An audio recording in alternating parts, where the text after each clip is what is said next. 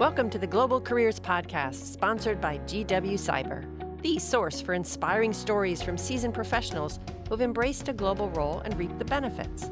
We offer practical advice and insider tips across a broad swath of industries and fields around the world. You know, whether or not you've considered moving abroad or taking on an international role, globalization will impact your career. So join us for a lively discussion as we explore what an international career really means. My name is Stacey Nevedomski-Berdan, and I'll be your host.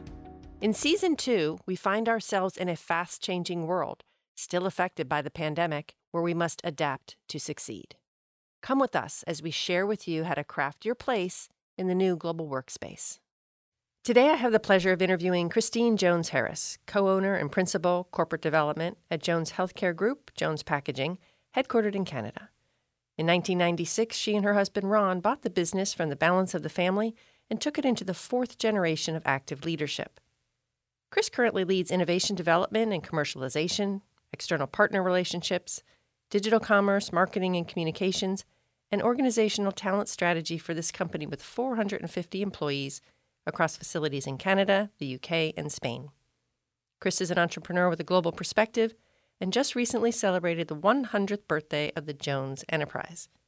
Welcome, Chris. It is such a pleasure to have you with us. Thank you. One of the objectives of this podcast is to provide a sense of the careers that are out there, more than the titles and job descriptions. You're a business person with a passion for building.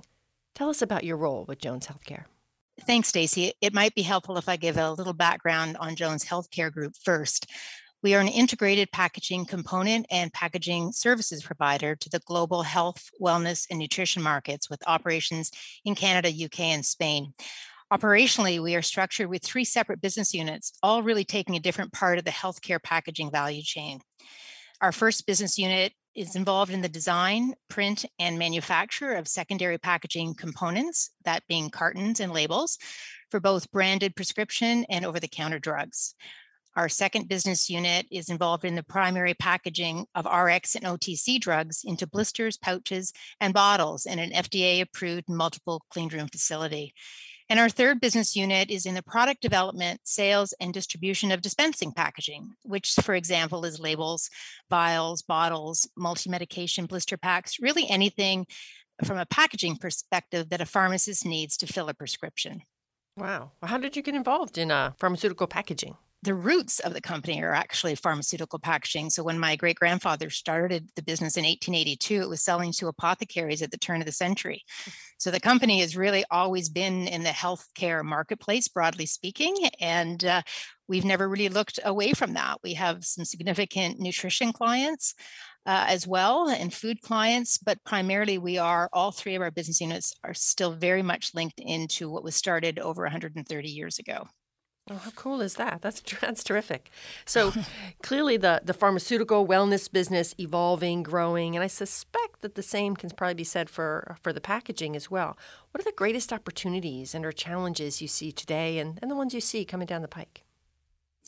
Well, there's no shortage of those. So we are in the healthcare packaging space, but broadly speaking, it's the consumer packaging supply chain industry that we play in with a strong focus on the health and wellness sector. So being both in packaging and being in health, they're very good places to play from an ongoing market pull perspective, but they are also industries that are rapidly changing. And while I know everyone's tired of speaking specifically to the pandemic, there really is no decoupling of that global experience of COVID to many of the opportunities and challenges for our industry and frankly, for every industry. The pandemic has created an incredibly complex set of supply chain issues that, again, we're not going to see the end of for a number of years. The global movement of people and goods was frozen for such a period of time, and many subset industries had to make operating decisions. Cost structures had to be changed to survive, and that meant taking many assets and services out of the market. All you have to do is look at the impact of the airline industry for that. And then, for example, we import some of our dispensing products from China for sale in North America. And the cost of a sea container went from $3,000 to $25,000 in under 12 months. In some cases, the container costs more than the product that was in it. So when I say, we're all tired of hearing about COVID, the ripple effects of the back end of COVID are just outstanding for every Yeah. business. What do you think that means though for some of the students, juniors and seniors in college? What does this mean to them? Well, I think it means that they have to really take a really hard look at where they're focusing their first or next career paths and just be reflective of the fact that the world has fundamentally changed. And this public health crisis that we face this year is not going to be our last one. It's going to be with the movement of people around the world, it's going to be an ongoing thing. But that's not a bad thing. It just means you have to sort of widen your horizon and the landscape of the issues that you look at when you're inside a business, whatever part of that business it may be. There's always going to be something out there. You just need to understand what the drivers are, and then where are the pain points in the businesses and where can you insert yourself. Yeah, that's really interesting. I mean, because you've just described how things have changed over the last 18 months. Not only for your organization, but what are the other skills that are critical, you think, for hires? Maybe some of the soft skills as well as those technical skills you mentioned. Well, on the soft side, we really want to see people who can swing with change. People who are comfortable working in muddy, undefined roles. We've actually made 4 hires in the last year where we actually went to the people that we were looking at, and we looked at a broad range of people. We knew fundamentally the skill sets, but we said we don't know enough about this area to clearly define a job description. So if you're comfortable with that and you can come in and help us build, knowing that we have a gap in a certain area, and the ones I'm thinking on right now are data mining and data analytics and data aggregation. But that's not the business we're in. We make things. We put ink on paper. We fold paperboard to make cartons and labels. We put drugs in packages. We aren't data engineers. So we are really looking to hire people who are very willing to be comfortable in undefined spaces with a core tenant, though, of skill around a particular area. The other thing that we're really looking to hire for is curiosity. Because of the fact that the world is changing so quickly, and we are really in a very old, some would call it smokestack industry, it's really important that we have people on our team who can help us impact our innovation strategy pathways and where we need to go, and really have a much broader lens on what's going on in the marketplace and at the consumer level that we could be building some new product platforms around. Yeah, that's interesting. You mentioned curiosity. I was actually going to say, it sounds like curiosity and creativity and adaptability, which is terrific. Yeah, that's Absolutely. really neat. Yeah, really neat. Some of the workplace trends that have emerged recently, things like automation, you mentioned, rapid advances and change in tech, you've mentioned, remote work and hybrid schedules. What do you see that's important, that listeners need to know to better understand today's workspace? In terms of the remote work and hybrid schedules piece in particular? Sure. Okay. That's one that's really near and dear to our hearts right now. And I think to most people as we start coming out of the extreme lockdown and start moving back into some element of whatever normal was and will be going forward. So, COVID did teach us that in our business, we could tread water for our business with remote work, but there's no way we could move our business forward that way in a long-term sustainable manner. It's a tough one because we still really are frankly grappling with it in terms of the hybrid side. We have brought our office colleagues around the world back into the office. We have respected that the labor force has gone through a fundamental change and expectations are different now. So some flexibility is required more than it was in the past. So we've gone to a minimum of 3 days in our office because we need to have those impromptu team engagements. We need brainstorming sessions. We really need meaningful face-to-face dialogues to happen. And all of this builds a culture working in sync together to move the business forward that you just don't get when you have to book and plan a Zoom to even say hello. So I really do have concerns as I think about students listening or any young people coming into the workforce. My premise is, as a leader, you need to be visible. You want to be on the radar screen in the business that you are in, very much in touch with the senior leadership and what they're doing. You want to be seen grabbing the reins, stepping into assignments that often simply pop up in an office or business environment, that they don't necessarily happen just because you've scheduled a Zoom. They've happened because something's just happened out in the marketplace. There's been a supply chain shortage that we've talked about that's come through, and we're all quickly gathering in a room and coming up with some strategies. You want to be in there to be able to help the business in real time. And I think too, we talk about the mental health impacts of the full tilt of working offsite. We still are very social beings and we benefit from personal interactions. So the mental health impacts of the isolation effects of remote work is a real thing. And I worry for young people who that has been their only experience to this point, either finishing school or getting into their first jobs. It's really, really difficult to put a specific number against the impact of learning and mentoring simply by being in a physical setting with other people. So, gain knowledge on style of a senior leader, sitting beside on a drafting table with a CAD engineer next to you and just watching how they do the business, even though you've been schooled in it. Years of experience can bring a different nuance, and it's really hard to do that when you're offline. And finally, I would say to this next generation of students coming into the workforce, and I've said this to our folks here as well, if you really feel your work can be so easily done remotely, then you have just broadened our entire labor pool for your role. And that means outside of the regional areas that we work in, we could look at areas of potentially lower cost. We could look at areas where it gives us a 24-hour productivity piece because of time zones. So be really, really careful. I would advise the students not to devalue your role and what you can intrinsically bring to your own development and the business by being remote. And I would argue by being too hybrid. Yeah, that's wonderful. Terrific perspective, Chris. Thank you for that. And I loved all the points that you shared. And that last one in particular, from the globalization perspective, that's happening in some industries. They're actually saying, yeah, let's throw the doors open around the world and let's see where we can hire some people. And it's one of the things that I think people looking for a job new early on in their career need to think about from a global perspective, the competition that's out there. And we've all been impacted by global events, as you said in the beginning. But a lot of students and young people, they don't really think that they want an international career. But today's workplace is going to continue to evolve based on globalization. So it's critical to understand it, how it affects our jobs, our employers, our industries, the supply chain. What specific advice or tips do you have for students when it comes to globalization if they're not quite certain that they want to be involved in a global organization or don't think they need it? Well, Stacey, I would say to them, all businesses are global. No matter what the size, there will be some element of your business or your value chain that is from outside your region, outside your country, and or is controlled or able to be directly impacted by something outside your country. So I would counsel everybody to be aware of this and just keep this always in front of mind, no matter where you end up working. You don't have to be sitting in Singapore to be in a globally impacted business. You can be sitting in New Jersey, and that might be a one-site spot, but your input factors could be coming from around the world. Your markets could end up being around the world. So I think sometimes students, and I know this with my kids, we thought, global business, that meant you're jet setting around the world.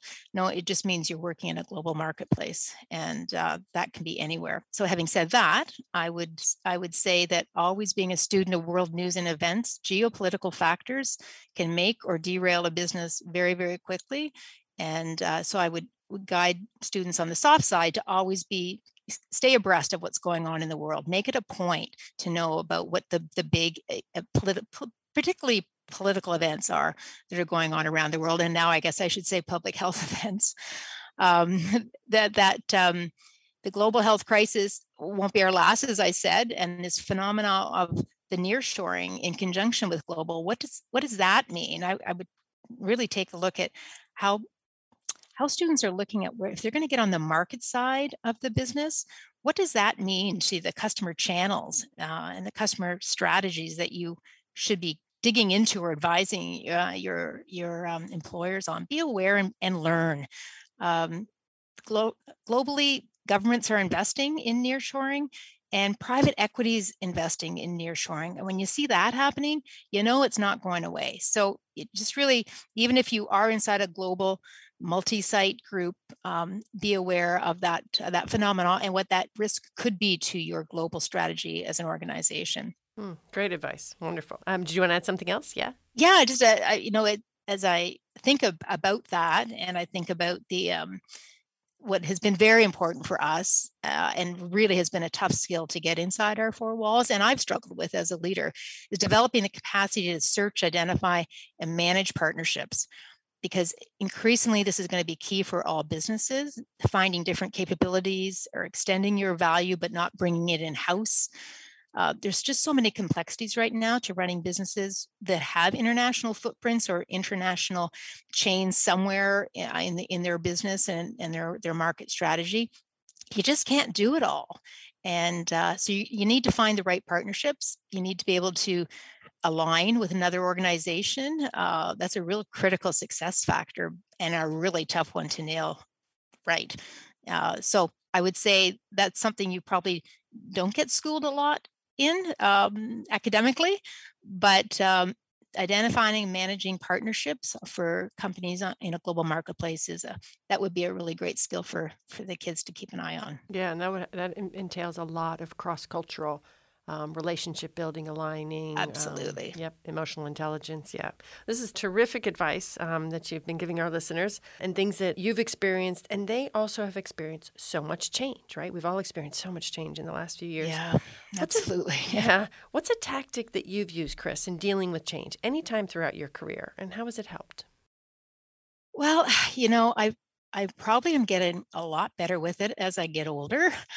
Um, I probably embraced it without thinking a whole lot about it more quickly as I was younger, but now I make it work for me. So obviously it's inevitable. Change is inevitable. And some of my personal best growth opportunities and professional ones have come from changes that were either thrust upon me or that I chose to seek out. Like buying this business, for example, was a huge change, huge risk, but really stretched and really brought some serious headwinds to us. But something that really allowed me to grow beyond what I ever could have done had I stayed in the mining industry where I was. I think that you never know where change is going to come from. The COVID at the extreme was a huge change that was thrust upon us organizationally and challenged us to be very agile and very focused on important things. And that is always a really helpful thing when you're thrown into a change environment. It causes you to get a laser focus on what's really important, and that's a good thing to be thrown into every once in a while, because we can all get caught up in the things that just aren't that game changing, but they can really suck up a lot of your time and energy as a leader. And inevitably, change will bring a positive new light for you. I usually, in terms of coping with it, I will give myself a short period of time to absorb it, to say, well, that was lousy, or whatever it may be. Have a negative reaction. I try to make it as short as possible, but depending on the issue, it can frankly take me a little bit longer. But I fundamentally, I'm an action-oriented person. I like to move forward. So I have learned not to fuss with the elements of the change that I can't do anything about. And I just get putting all my energies into embracing what I can do. I've also learned to embrace imbalance in my life, and change brings huge imbalance. And I think we hear a lot in the world about how important work-life balance is. I would say to kids coming out of school, embrace imbalance, because that is life, that is work, and it's all one thing. You can't do it forever. You can't be off kilter forever, but you do have to be okay that your life is going to be put out of balance with change. And I guess the final thing I would say there is that early advice in my career was that I would need to learn to stand in the wind. And when I reflect back on what that means now, really learning to move, to be resilient, to turn where you have to turn, to switch gears and realign and reposition and pivot. So learning to stand in the wind is really fundamentally, to me, learning to healthily embrace change. That's wonderful. Wow, I love that. Embrace imbalance, because absolutely we have to. So thanks for that point. This has been wonderful, insightful. There's so much that we've covered. I think our listeners must be so pleased with hearing all these various things. But right before we wrap up, is there anything else you want to add? Well, I guess the last thing I would say, whatever the students decide to do, whatever direction you decide to go in, just own it. Step up anywhere you can for accountability opportunities. It's risky. You won't always get it right. Absolutely, you won't get it right, but it will be a huge piece in developing your confidence, your profile in your organization, and your business savviness. And therefore, fundamentally, your organizational worth will be that much higher. So, I guess my final comment is just put yourself out there and own whatever you decide to do. That's wonderful. Thank you, Chris. This has been super insightful and really so inspiring to hear your story, your advice, what it's like running a business at this time, and to talk with you. I really, really appreciate your taking the time to spend with us today. Thanks. Oh, my pleasure, Stacy. Thank you. You have been listening to the GW Cyber Global Careers Podcast. Join us again next time, and in the meantime, go global.